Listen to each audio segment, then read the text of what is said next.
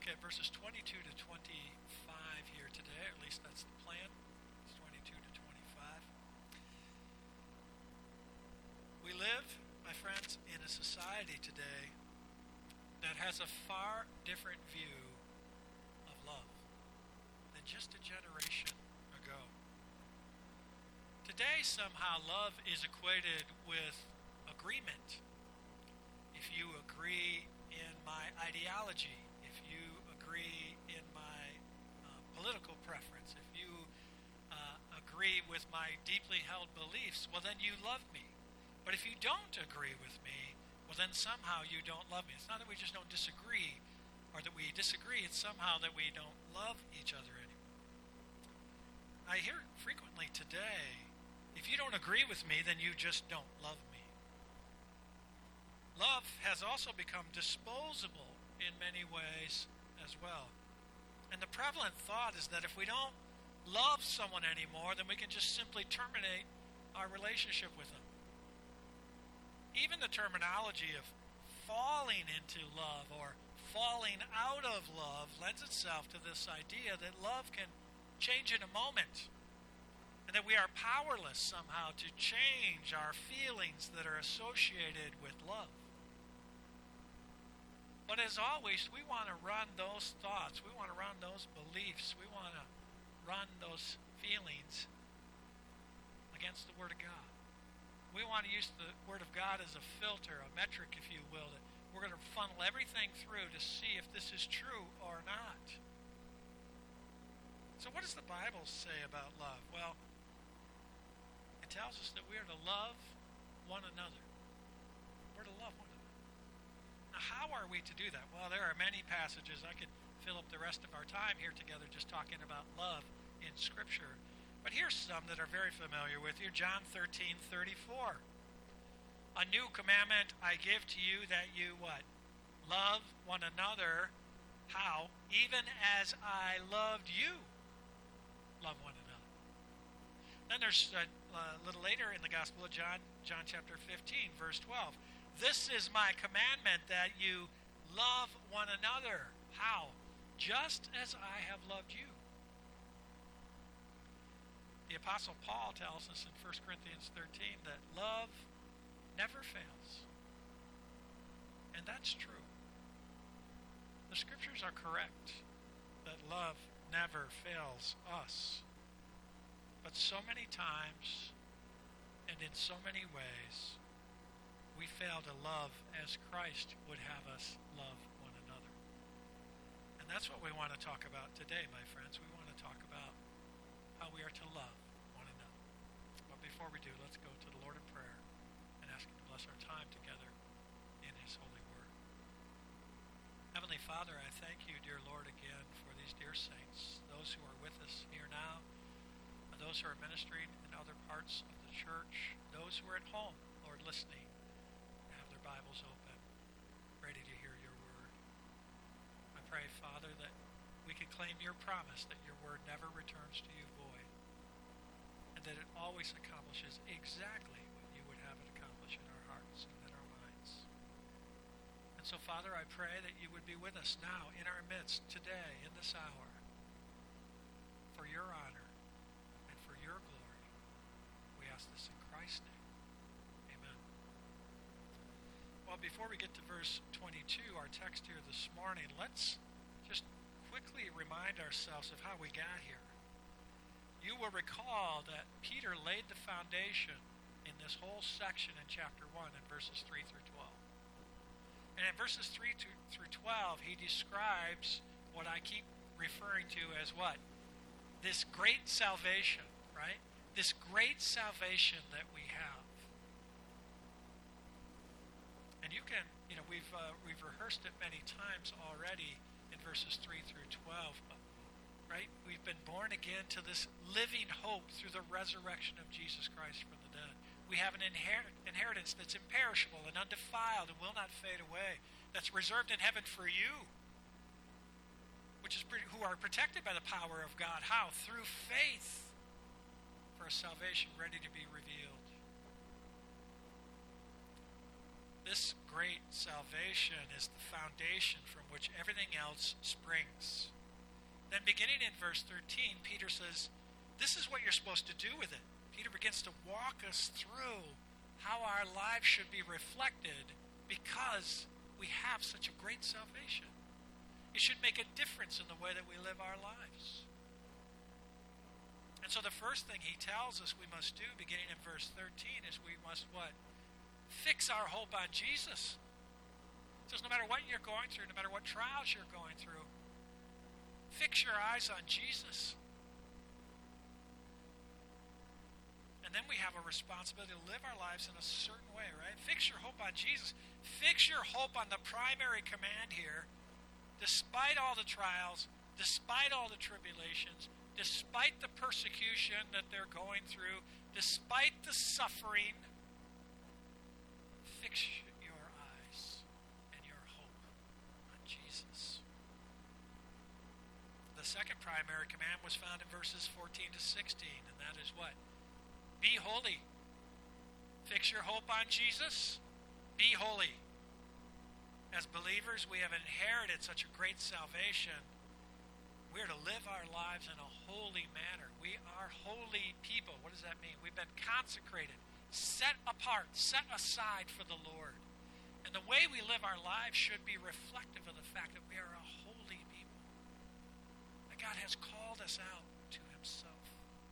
We are not to live as the world lives. We are to be distinct in the way that we live, and that way is far different from how the world lives. And then, our responsibility then, as those who have received such a great salvation, to fix our hope on Jesus, to be holy, and then as we saw last week in verses 17 to 21, fear God. Fear God. This fear that he's talking about as we went into great detail last week is a reverential fear. It's a holy fear. It's a reverential awe of who God is and what he has done for you. And we're to have that top of mind in everything that we do. And that holy fear is grounded in the truth that we are held accountable for how we have lived out our salvation, my friends. And we will stand before the Bema seat and have our works pass through the fire. And remember, this is not to determine if you're going to keep your salvation. That's impossible for you to lose your salvation in Christ. Why? Because your salvation is secured by Christ. He is the anchor of your salvation, my friends. Praise God for that. Praise God that our salvation isn't dependent on whether or not my faith is waffling that day. Praise God that my faith is rooted in Jesus Christ. It is secured forever. He is the anchor in the Holy of Holies.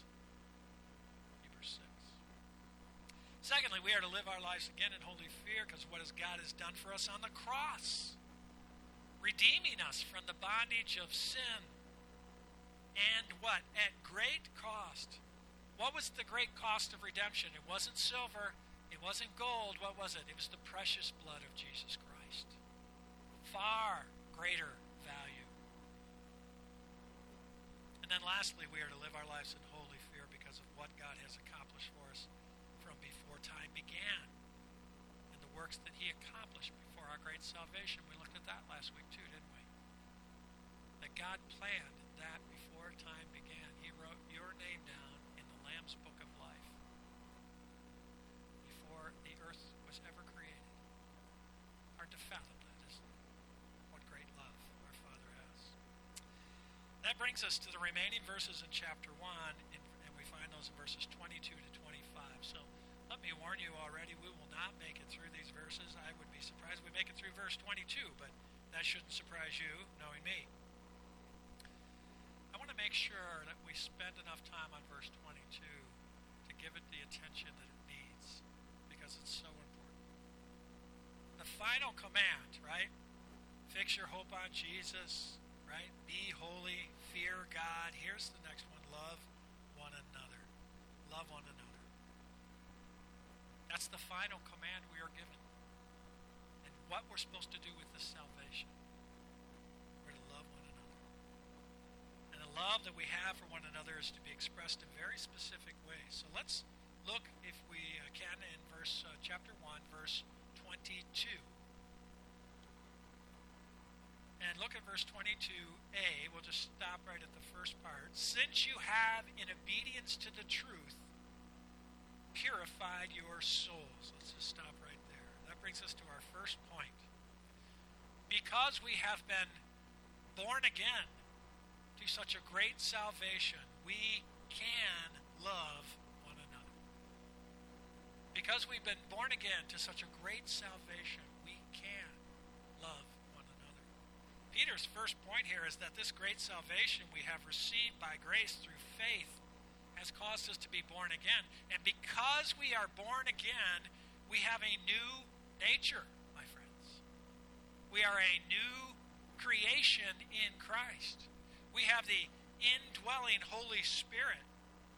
And this new nature of yours yearns for Christ, yearns for His Word, and is accompanied by the Holy Spirit that leads and guides and directs and empowers us to be able to love one another. How? Just as Christ has loved you. We see this. Keep your place in 1 Peter. Turn to Romans chapter 5. Romans chapter 5.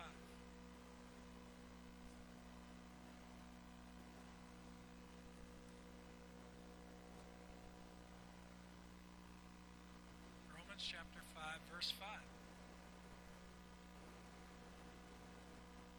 This is what Paul is talking about here. He says, and hope does not disappoint because what? The love of God has been poured out where? Within our hearts. How? Through the Holy Spirit who has been given to us. The love of God has been poured out within our hearts through the Holy Spirit who has been given to us. Now, when did all this happen? Well, the text tells us, actually. It happened the moment you were born again.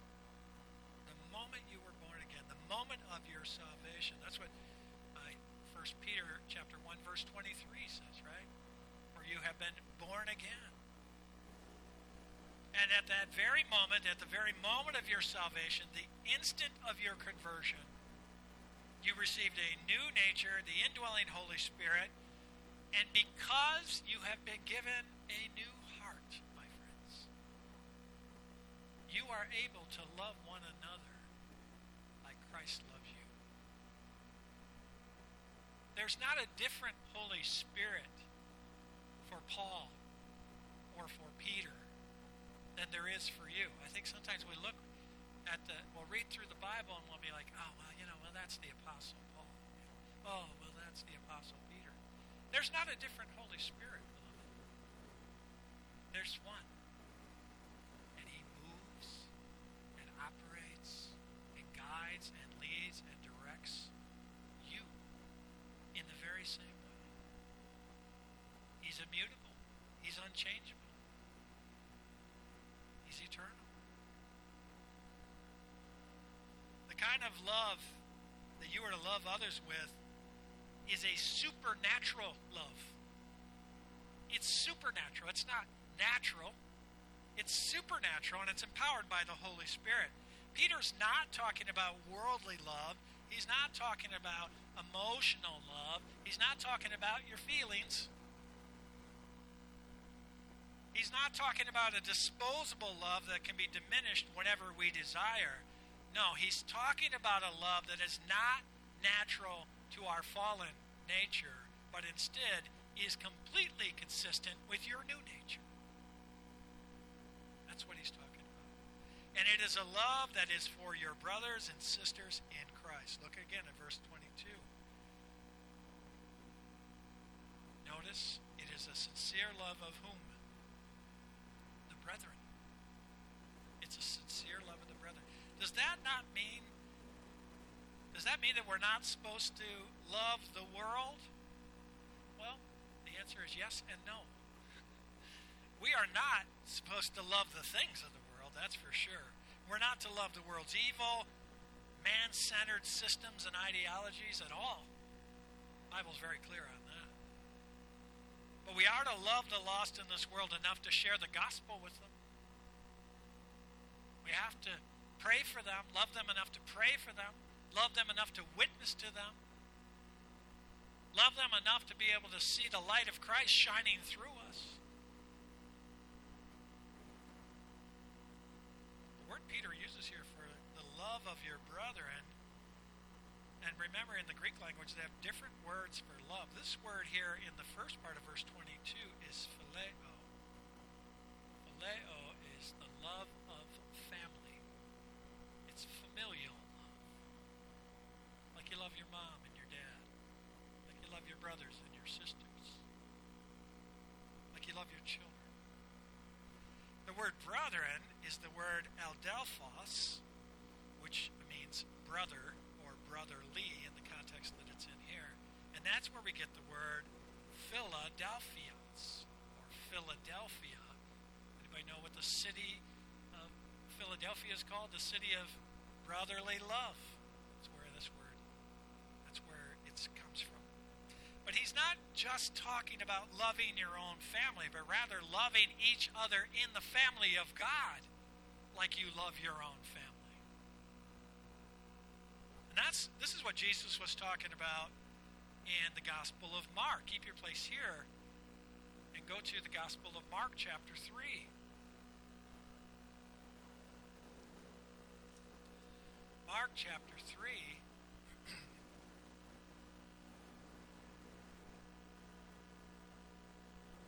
Look at pick it up verse 32.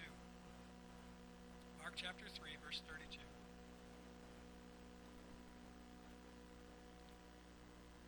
Crowd was sitting around him, and they said to him, "Behold, your mother and your brothers are outside looking for you." And answering them, he said, "Who are my mother and my brothers?" And then looking about those who were sitting around him, he said, "Behold, my mother and my brothers. For whoever does the will of God, he is my brother and sisters and mother." We have a responsibility, my friends, to love one another as we love our own families. Now, I know what you're thinking there. Pastor, I don't know if I can do that. I don't know if I even like them, let alone love them. Love them like I love my own family members? The answer is yes.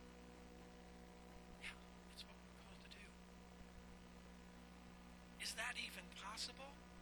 Not if you've never been born again. You're going to struggle with that. Matter of fact, I would tell you it's impossible for you to love like that without a new nature, without the indwelling Holy Spirit. It's hard enough with it because we have to yield to it, don't we? But it's impossible without it.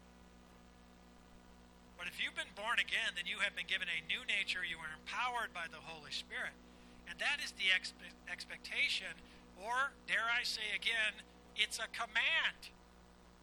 It's not a recommendation. It's not a suggestion. It's a command that we are to love one another with a love that's consistent with the love that we love our own families with. That's a tall challenge, isn't it? So point number one is because we have been born again to such a great salvation, we can love one another. But let's continue our look at the way in which we're supposed to love one another. What does that look like? Well, we find that back in our text in 1 Peter chapter 1, verse 22b.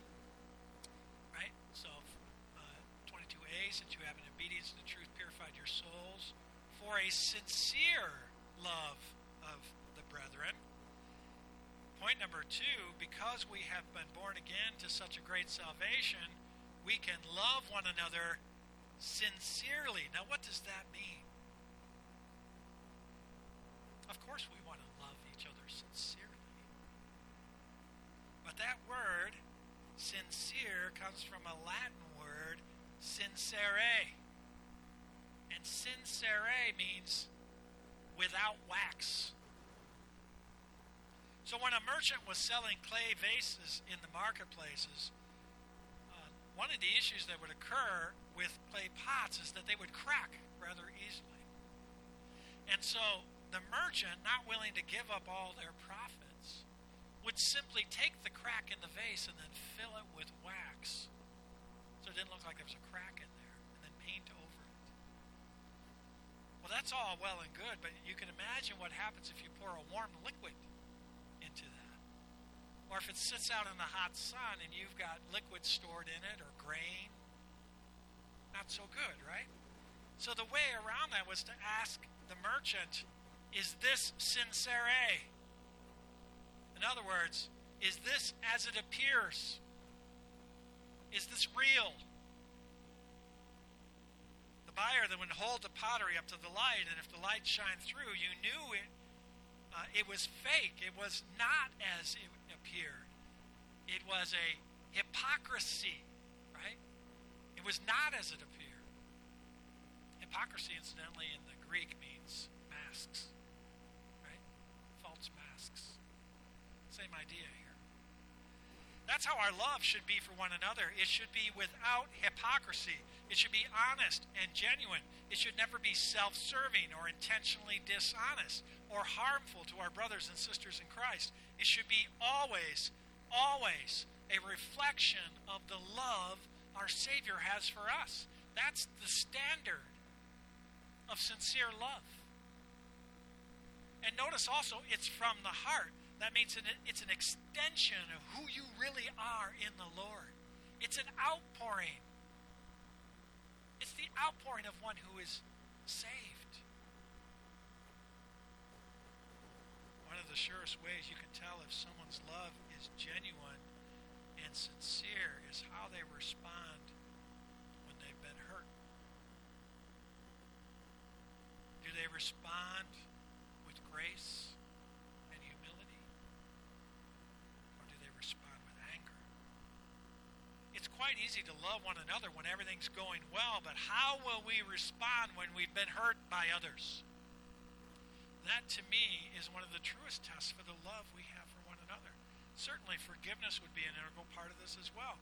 But continuing to love and serve others, even when you have been hurt, is a good test for the sincerity of your love for one another. Think about it in your own families.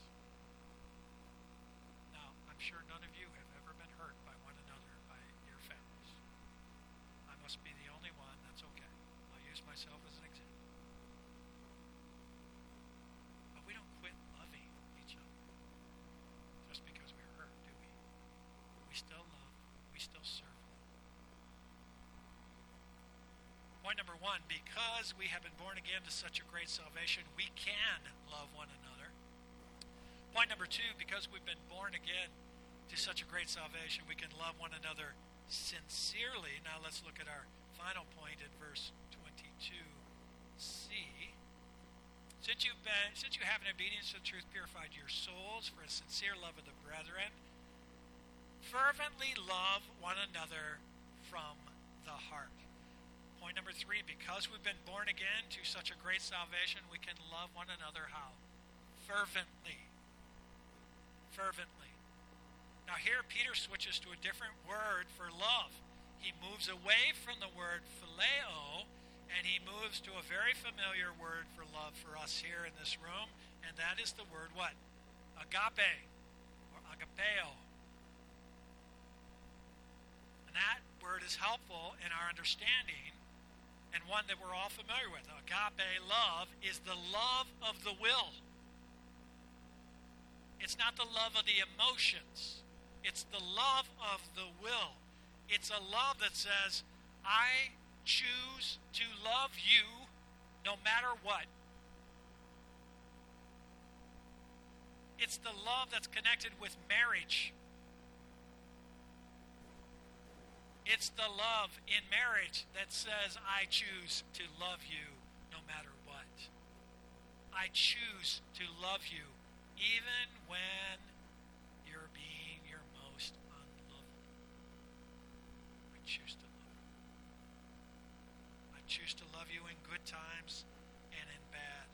It's the love that Christ demonstrated in Romans 5:8. While we were yet sinners, what? Christ died for us. That's agape love. It's the love of sacrifice. It's the love of the will. While we are constantly rebelling against him with every fiber of our being, he loved us with agape love. He loved us when we denied him, when we willfully chose our own desires over him, when we created false idols in our hearts and worshiped them, and he never ceased to love us with his sacrificial love through it all.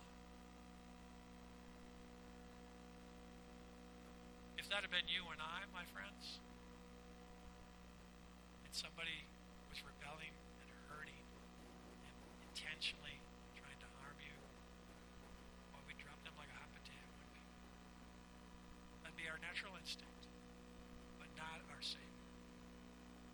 He loves you even though you've denied him, even though you willfully chose your own desires, even though you worship false idols in your hearts. His love never ceased for you. Praise God for that. You know why? 1 John 4:8. God is love. He cannot be anything other than what he is. He cannot act contrary to who he is. He is the definition of love. He's the standard of love. He is love. This is far different from how the world loves, isn't it? Agape love is not the love of feelings. It's not the love of passions, and unlike the world, it's not a disposable love. It does not get cast away when you can no longer serve my interests. It does not get replaced by the love of someone else when I no longer feel like loving you. It is not a love that's foundational to whether we agree on every subject or not. It is Christ-like love. And that is the command that you and I and every believer is given on how we are to love one another, my friends. Like that. Now, I don't want to skip over that word fervently because this is important. That word fervent or fervently is an athletic term, and it means we're to strain forward with every fiber in our body. Imagine a sprinter sprinting, straining for that finish line. That's the idea of fervent. The idea is that you leave nothing behind. You leave nothing on the table. We don't save our full love for another time. We don't hold it back in reserve just in case. No, we give it all. We do not expect anything in return. But rather we love one another fervently with every fiber of our body, holding nothing back. We leave nothing on the table. We love one another until we can no longer love one another, and then we strain forward to love one another again. That's the idea. I've always enjoyed sports. One of the companions of sports, especially the ones I participated in, was weightlifting. Joy. One of the things that you strive for in weightlifting is to work your muscles to exhaustion. To work it to you can't even do one more rep. Because when you do that, you've pushed the muscle to the maximum. There's nothing left for you to give. And you know what happens to your muscle when you do that? It grows. It grows when you do that. When you push it to the point of exhaustion, just can't do another one. It grows. And that's what Peter is talking about here in verse 22 with that word fervent. Beloved, our love for one another needs to be stretched to the max, to our capacity in order to grow in Christ-like love for one another. What does that look like? Turn to Galatians chapter 6. Galatians chapter 6. Verse 2.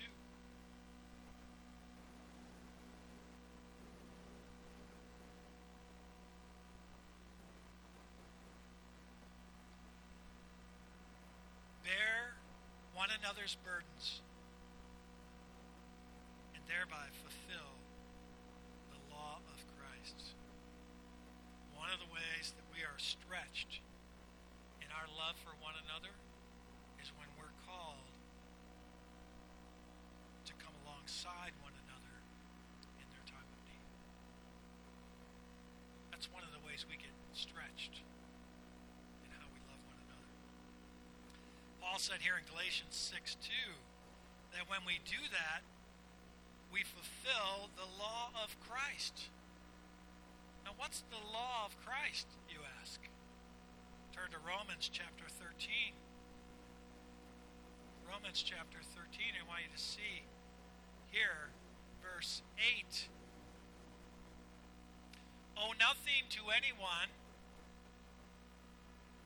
except to love one another, for he who loves his neighbor has what? Fulfilled the law. Look at verse 10. Love does no wrong to a neighbor. Therefore, love is the fulfillment of the law. Love, beloved, fulfills the law of Christ. And every time we're stretched in our capacity to love like Christ loves us, we grow and become more Christ-like. And notice also that this love comes from where? The heart. How do you know it's an internal love and not just some showy outside external thing to impress all of our Christian friends of how loving we are? Galatians 5:22. Do you know what Galatians 5:22 is? It's the passage of the fruit of the Spirit, isn't it? What's the first fruit? Love. Love, joy, peace, patience, kindness, goodness, faithfulness, gentleness, and self-control. Hey, okay. When I yield to the Spirit's leading, I bear the fruit of love that the Holy Spirit produces in me. I'm bearing the fruit, that the natural byproduct of being born again. As I yield to the Spirit that indwells me, He produces in me Christ-like love. And then when I yield to the Spirit, I bear that kind of love. It's a supernatural kind of love. It's not natural. Our fallen nature doesn't want to love like that, sacrificially, putting your needs ahead of mine. That's what your heart is saying. But a new heart in Christ is empowered to be able to do that. We're only able to love like that because we've been born again. We're only able to love like that because we've been given a new nature. We're only able to love like that because we have the indwelling Holy Spirit. It's a supernatural love, a love that empowers us to love each other like our very own families, a love that empowers us to love each other sincerely, without hypocrisy. It's a love that's not self-serving, but genuine and honest and sincere, with no ulterior motives connected to it. It's a love that's from the heart, not phony, not fake, but true. It is, without a doubt, my friends, Christ-like love.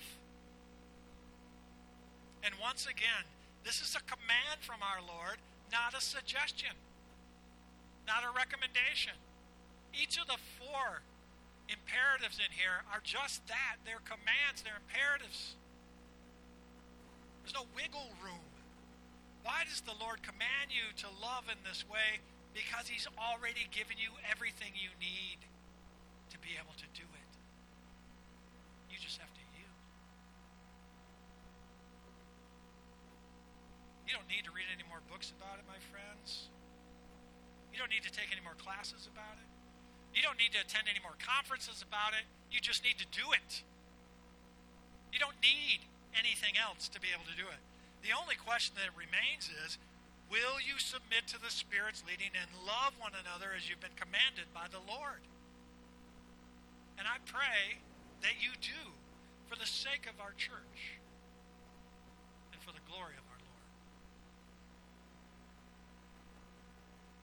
just take a few minutes and talk about what that looked like in your life as we kind of close this up. And I'm going to borrow from Dr. MacArthur's commentary on this passage because he asks a series of very challenging questions, and I want to make sure that we ask ourselves these same questions. He begins, I want you to ask yourself the question, who do you know that has a real need? Who do you know that's struggling financially? Who do you know right now that's struggling emotionally? Who do you know that's struggling spiritually or maritally? Who do you know that's a widow in need? Who do you know that's a single parent trying to raise children all alone? Who do you know that's an orphan or a foster child that needs somebody to care for him or her? Who do you know that's struggling in tragedy? Who do you know that's struggling with the death of a spouse or facing the death of a spouse? Who do you know that's in illness or in a hospital or in a nursing home? Who do you know that's in sin? Who do you know that is lonely? Who do you know that has a real need? And then ask yourself, what am I doing about it? And then go to the Lord in prayer and say, Lord, direct me toward these people and help me to grow in my love for my brothers and sisters in Christ. End quote. That's what it looks like to love one another in Christ-like love, my friends. Beloved, will you commit to loving one another the way that Christ loves you? You have everything you need to accomplish this. Because you've been born again to such a great salvation, you can and must love one another like that. Because you've been born to such a great salvation, we can love one another sincerely. Sincere, without hypocrisy, no ulterior motives. And because we've been born again to such a great salvation, we can love one another fervently, leaving nothing behind, not keeping some of our love in reserve just in case I don't get back the love I think I should get back. That's the challenge that Peter lays out for us today in verse 22. And now you know why I couldn't just skip over and do more verses. Let's pray. Heavenly Father, I thank you, Lord, today for the challenge to our hearts. Because, Father, we're in a world that doesn't love. It's very conditional. It's very self-serving. We've confused love with all kinds of things, like agreement. We've got the wrong idea about love, like it's disposable, temporary, based on what I get back. We've confused the love of the will, the agape love, the biblical love, the love of marriage, the love of relationships, the love of Christ, with our feelings. It's hurt us, Lord, in our walk with you, and it's hurt the church. Help us, Father, dear Lord, help us to love one another the way that you love us. That's my heart. That's my heart's cry this morning, Lord. That's my heart's cry for myself. That's the heart's cry for our church, for your church. Father, convict us, if you will. Encourage us to do